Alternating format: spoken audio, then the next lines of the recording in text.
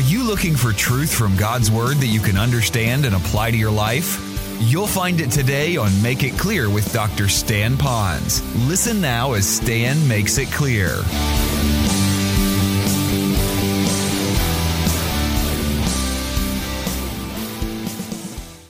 I'm glad that you're here today because I'm going to begin a brand new series.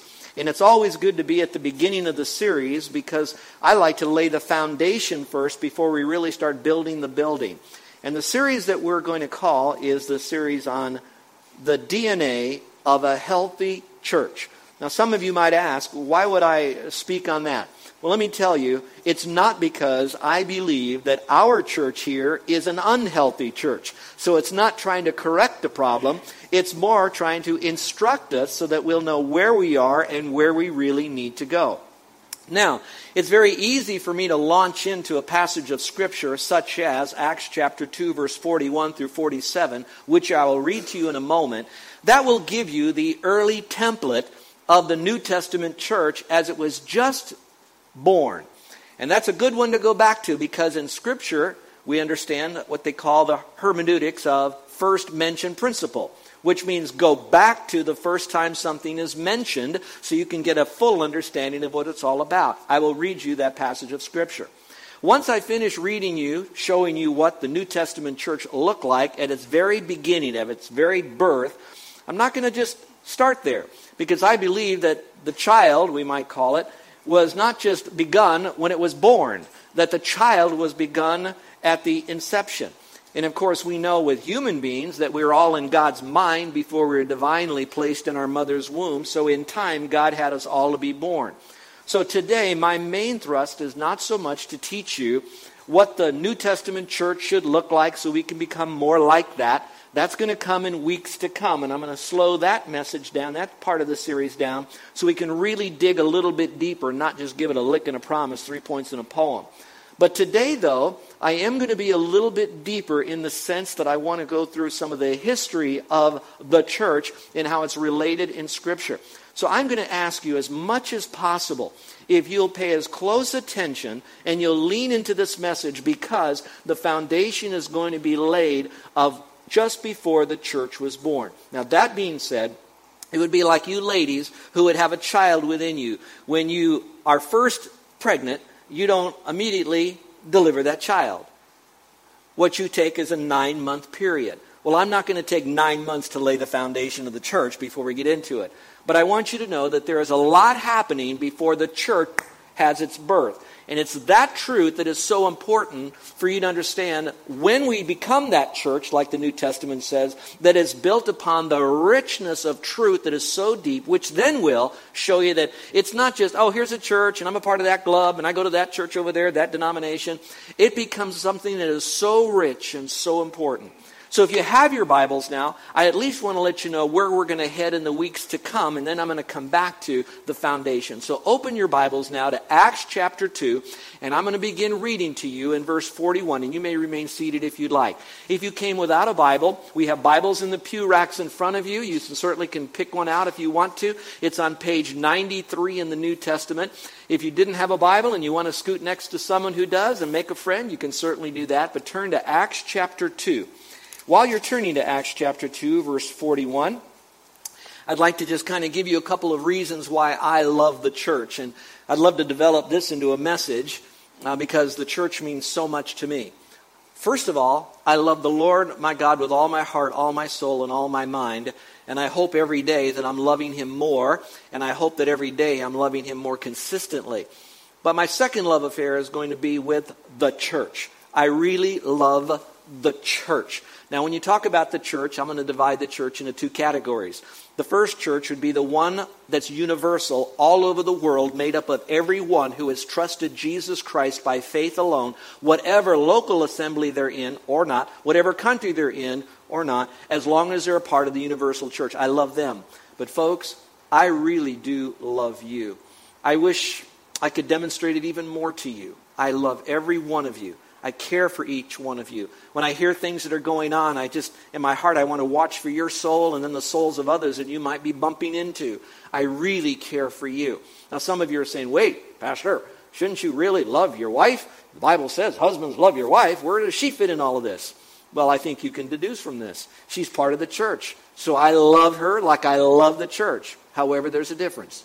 She's first in line, okay? So I love her first, and I have to go home with her. But anyway, so I want you to know I love the church. Now, why do I love the church? Well, the greatest reason I love the church is because the church is built upon the person and the work of Jesus Christ. Remember, God loves the church through Christ. Jesus gave his life for you and me, one who was not necessary in his own self to have to die for the sins of others. He did everything so we could be a part of his forever family. So I love the church because it's built upon Jesus Christ. The next reason I love the church is because the church is the earthly manifestation of what we might call the body of Christ. In the sense that however Christ would live here, loving others, serving others, telling others about how to have a relationship forever with him, it is all threaded through other believers. And so I love this because we see the body of Christ in action on planet Earth. Or at least we should, and we'll be teaching us how to do that in a moment, or next week or so. The third reason I love the church is because through this church here, and this is going to be hard for maybe some of us to understand, but it's through this church that we can have a little glimpse of what heaven is going to be like. In other words, if I want to see what heaven's going to be like, I ought to be able to see it somewhat through the church. And let me see if I could explain it this way. In heaven, I will be there forever, praising and worshiping the Lord, giving all adoration and worship to God. And so we do that in the church. So we have a little bit of heaven in the church. And so I love the church because it brings a little bit of heaven down here and prepares me for there. The next thing, in heaven, there's going to be nothing but those who already have trusted Christ as their Savior. It's only going to be filled with those who have trusted Christ. They would be brothers and sisters in Christ. And so I love the church and you all because it's a little bit like heaven here because we're going to be together. And then I love the church because it's so much like heaven, because in heaven we'll have the knowledge of God. Now, I don't have all the knowledge of God, but I am so grateful that I have the knowledge of God as it's recorded in Scripture of what he wants me to know here, and he gives me himself, the Holy Spirit, to help me to understand this word here. So I love the church because it's built upon Christ. I love the church because it's like looking at Christ and watching him operate right here. I love the church because it's a little bit of heaven right here on earth with us operating in such a way as we might in heaven. Now that I said that, before I launch into this passage of Scripture, you'll notice I ended on the knowledge of the Word. Some of you are maybe outside the faith who are listening to me this morning. But you're listening because you're a little inquisitive of what do Christians believe and what is their faith system really all about. Well, let me first of all tell you, please do not listen to late night comedians to tell you what the church is like. I would even caution you on a lot of what you hear on radio, although I am on radio or TV. It's best for you to get right into God's Word. Now, with that being said, we who are Christians, we have chosen to become a Christian based on what we know from God's Word, which means, ultimately, we are trusting the veracity of Scripture. In other words, I'm depending upon God's Word to be accurate, and so when it talks to me, it's going to tell me accurately all about God and life and all of that eternity right here. So I'm really depending upon this book being true in order for me to set aside my entire life forever.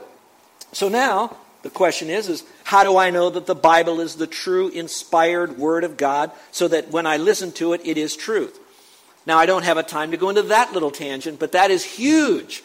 I know the Bible is true scientifically, prophetically. I know it's true archaeologically. I know it's true because the veracity of the language has been around for so long. We can trust it today. I know it's true because of all the things necessary with prophecy and science and all the rest. That being said, I urge you to go to a good class that will show you how you could know the Bible's inspired so that when you listen to Scripture, all of a sudden it really will be almost listening to the audible voice of God, although you'll be reading the written Word of God, His mind on paper.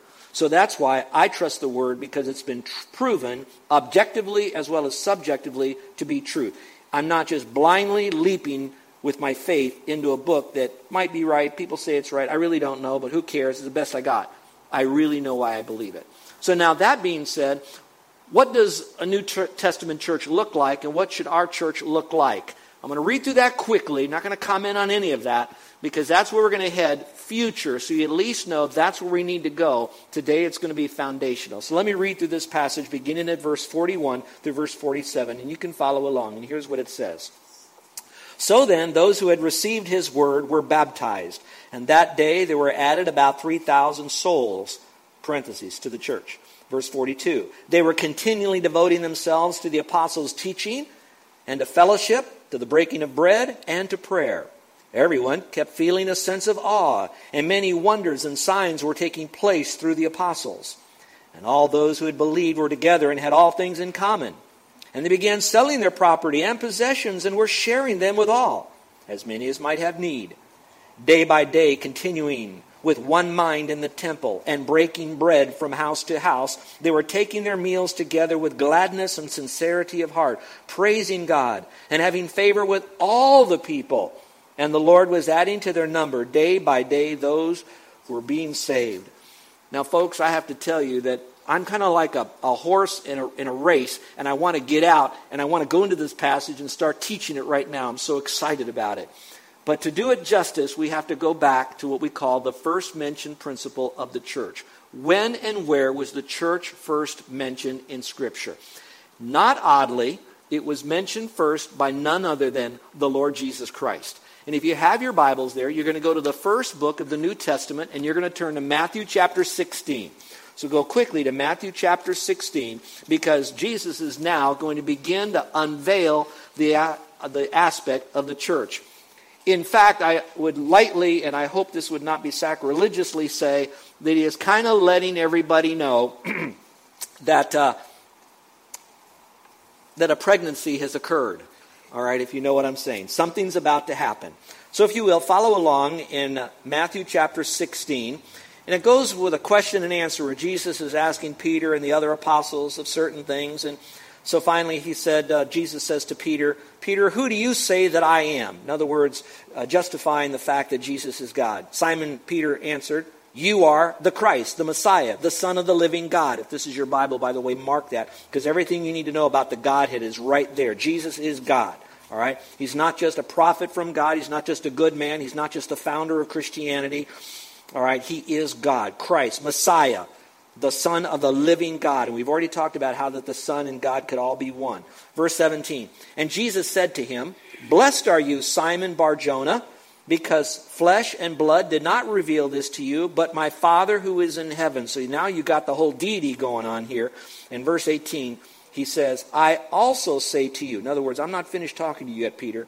I also say to you that you are Peter, and upon this rock I will build my church, and the gates of Hades will not overpower it. Now, I need to pick this apart a little bit. This particular verse is often used by the Roman Catholics to determine that the church started on the foundation of Peter.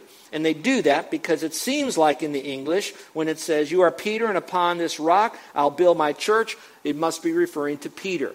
Well, you really need to go through many scriptures to be able to see a more technicolor, so you don't just take a quick little snapshot and then only have an inaccurate understanding. So going back to this, he says, you are Peter.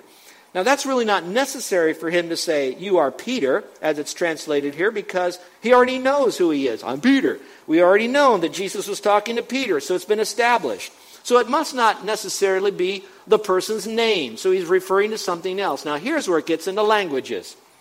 You have different English words for different Greek words. Well, in this context, there are two Greek words that stands for something hard. One of them is a Greek word that represents a little stone, we might say, a little rock. Another word, very similar, is one that represents a big rock, a big stone. So if you remove the word Peter out of this, because Peter does mean little rock, now you're going to understand that there's a contrast going on here between a little stone and a big stone. Now let's go to verse 18. I also say to you that you are Peter, the little stone. And upon this rock, which is a different Greek word, which means this huge rock, I will build my church. So he's not saying I'm going to build my church on a little pebble like you, Peter. He's saying I'm going to build my church on a big rock. And of course we know that to be Christ. I will build my church, And then he says, and the gates of Hades will not overpower it. I'll talk about that in a moment. Those of you that want to go a little bit further, I don't have time for this, but go to 1 Corinthians chapter 10, verse 4. And in that whole context, it's talking about Jesus Christ being the rock. And that's why we know even in this writing, he's the rock. But other scriptures agree that this is the rock upon which he builds his church. Now let's rewind the tape a little bit. And as we go backwards, you'll notice I said, I love the church because it was built upon the foundation, upon the rock of Jesus Christ. And that's coming from this passage of Scripture. So Jesus starts out by saying, this whole church is all about me. Boy, that's a sermon in itself. But now it doesn't just end there. Look at the last part of this, because now it's going to say something to you and me on a practical level. Look at the end of the verse. It says, and the gates of Hades, which would be like another term to say, no matter how much hell is unleashed upon us. Now you can get specific, which would be Satan and his angels, his demons, etc. Or you could say, no matter how bad earth gets, no matter how bad your life gets, no matter what is thrown at you, it will not overpower it. It referring to the rock and the church. Now look up here for just a moment. In order for the gates of hell not to come against the church, and I'm saying it's because you became a part of the church, not by joining and going to a new members class, etc. Oh yeah, that's the kind of stuff you might do to go to a local church so they know who to put in the directory and who not, and where you are and how we can get in touch with you, etc. That's all legitimate stuff. You do that when you vote, you got to register. When you join a military, you got to sign up. When you want to do something, get married, you have to sign a license. That's all local stuff.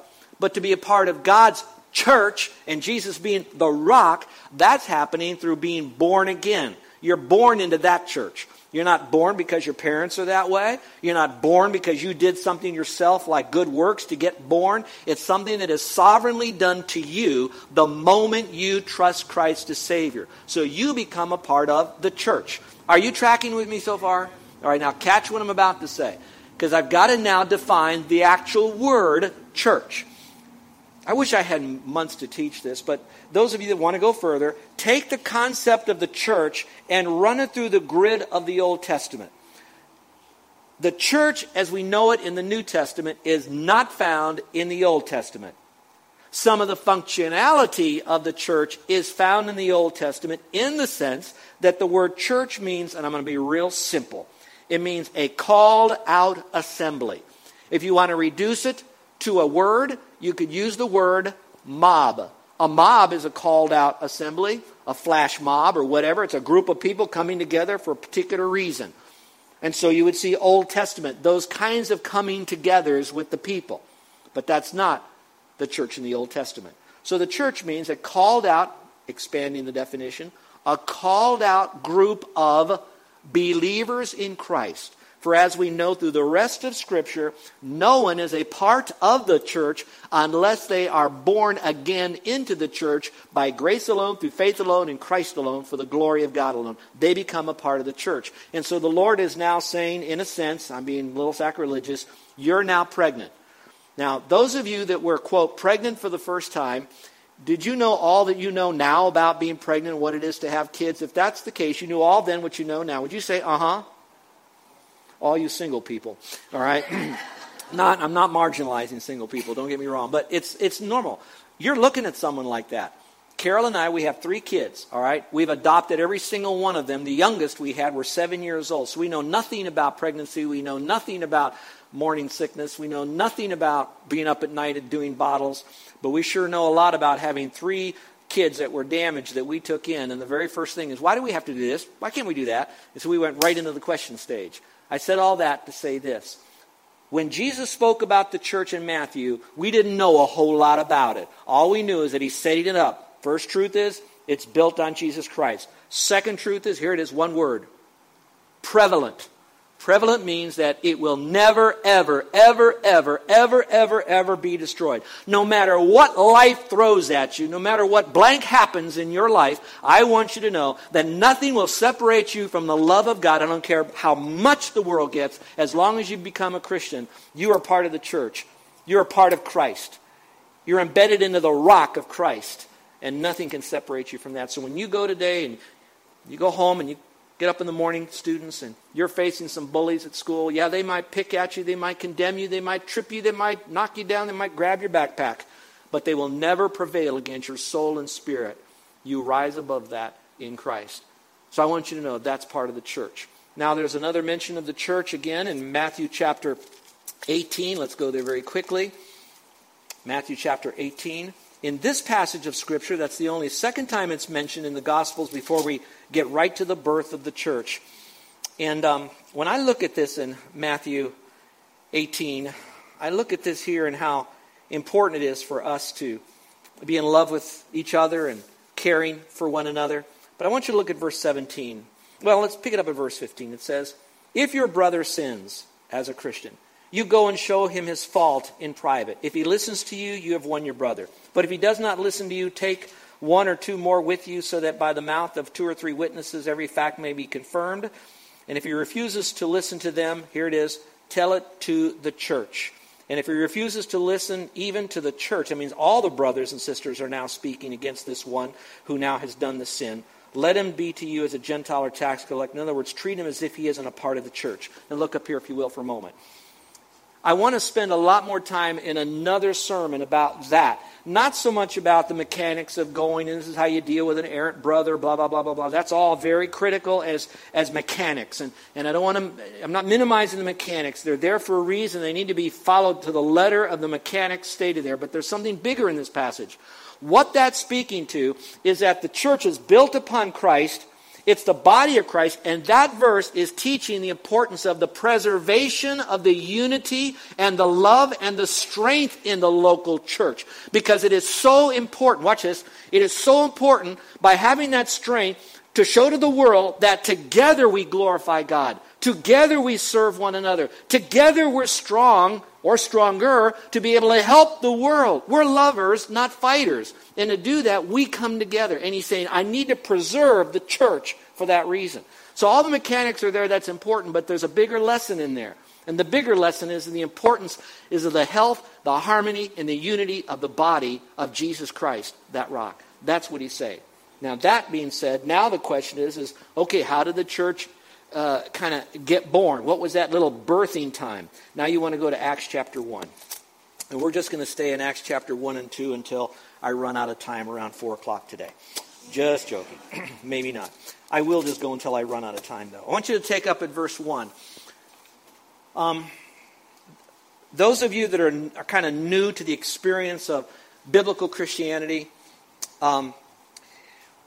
another principle in accurate interpretation is this, that there is one proper interpretation of the verse, the word, the context, the passage, etc. There's one proper one, and there are many applications of it. And the applications are okay as long as they do not take away from the accurate interpretation of this passage. And watch, as long as the application doesn't become the interpretation of the passage. You catch what I'm trying to say here? So you got to go back to the passage. Now, I believe that while they titled this book Acts of the Apostles, I really think it's more Acts of the Holy Spirit, because it's more of the Holy Spirit working in the lives of people to bring them into God's church, and then what God does through His church to reach the people. But it's all not about the Acts of the Apostles, somewhat Acts of the Apostles in the church, but far more Acts of the Holy Spirit Himself. It's all about God, always all about God. Do you agree with that? You got to agree with that, because it is. It's always about the Lord, because He receives all the praise, the glory, and the honor of everything. Now go back to verse 1. All right, the writer of this is Luke.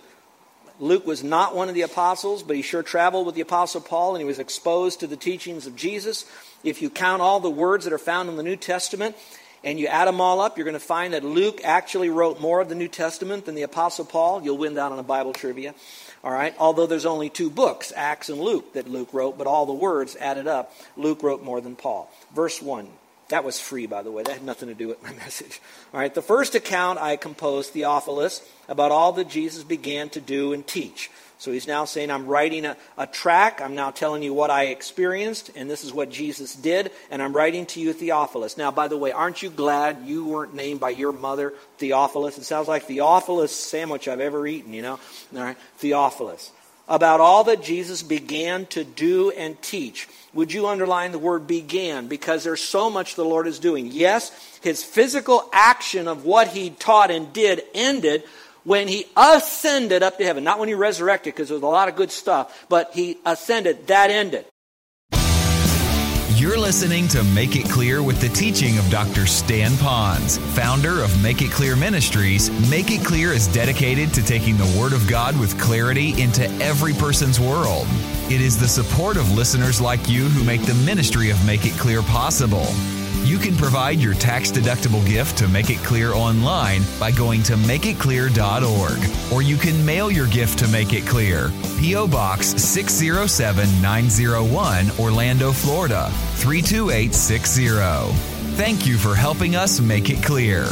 If you would like to have Dr. Ponz speak at your church or event, please send us an email at tellmemore@makeitclear.org. Thank you, and remember to make it clear.